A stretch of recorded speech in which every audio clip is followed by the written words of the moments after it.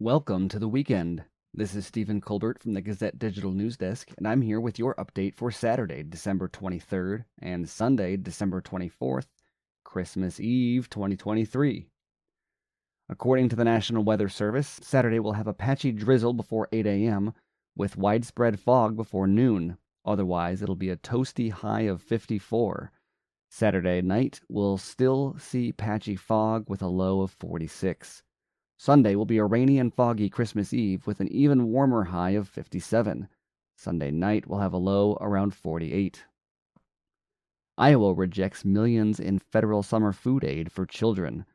Iowa will turn down federal funding to pay for summer food aid to children, opting instead to pay a state-funded program officials say will provide better nutrition and avoid spending $2.2 million a year on administration. Family advocates decried the decision announced Friday and questioned the Iowa Department of Health and Human Services estimates of cost of running a 3-month program. A statement from Governor Kim Reynolds said federal COVID-era cash benefit programs are not sustainable and don't provide long-term solutions to the ongoing issues impacting children and families. An EBT card does nothing to promote nutrition at a time when childhood obesity has become an epidemic.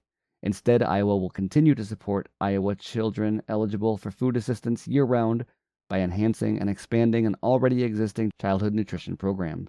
Iowa's unemployment rate ticks up in November. Iowa's unemployment rate is up to 3.3% for November, the state's Workforce Development Department reported this week.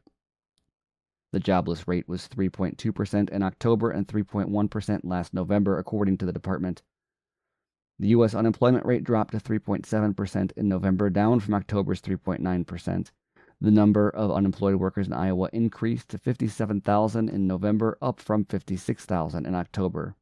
The number of working Iowans decreased to 1,672,000 in November from October's 1,679,900. The November's total of working Iowans was 3,800 more than last November. University of Iowa appoints a new leader of Mercy, Iowa City integration. As the University of Iowa continues its takeover of Mercy, Iowa City, administrators are sharing more details about the transition, including the appointment this week of Deborah Berini to lead management and integration with the now-bankrupt community hospital. Berini, with more than 2 decades of experience leading health systems like Penn State Health, the University of Texas Medical Branch Health Systems, and the University of Wisconsin Health, will start as UIHC Chief Integration Officer and Interim Chief Administration Officer on January 2nd. Have a good weekend and Merry Christmas, everyone.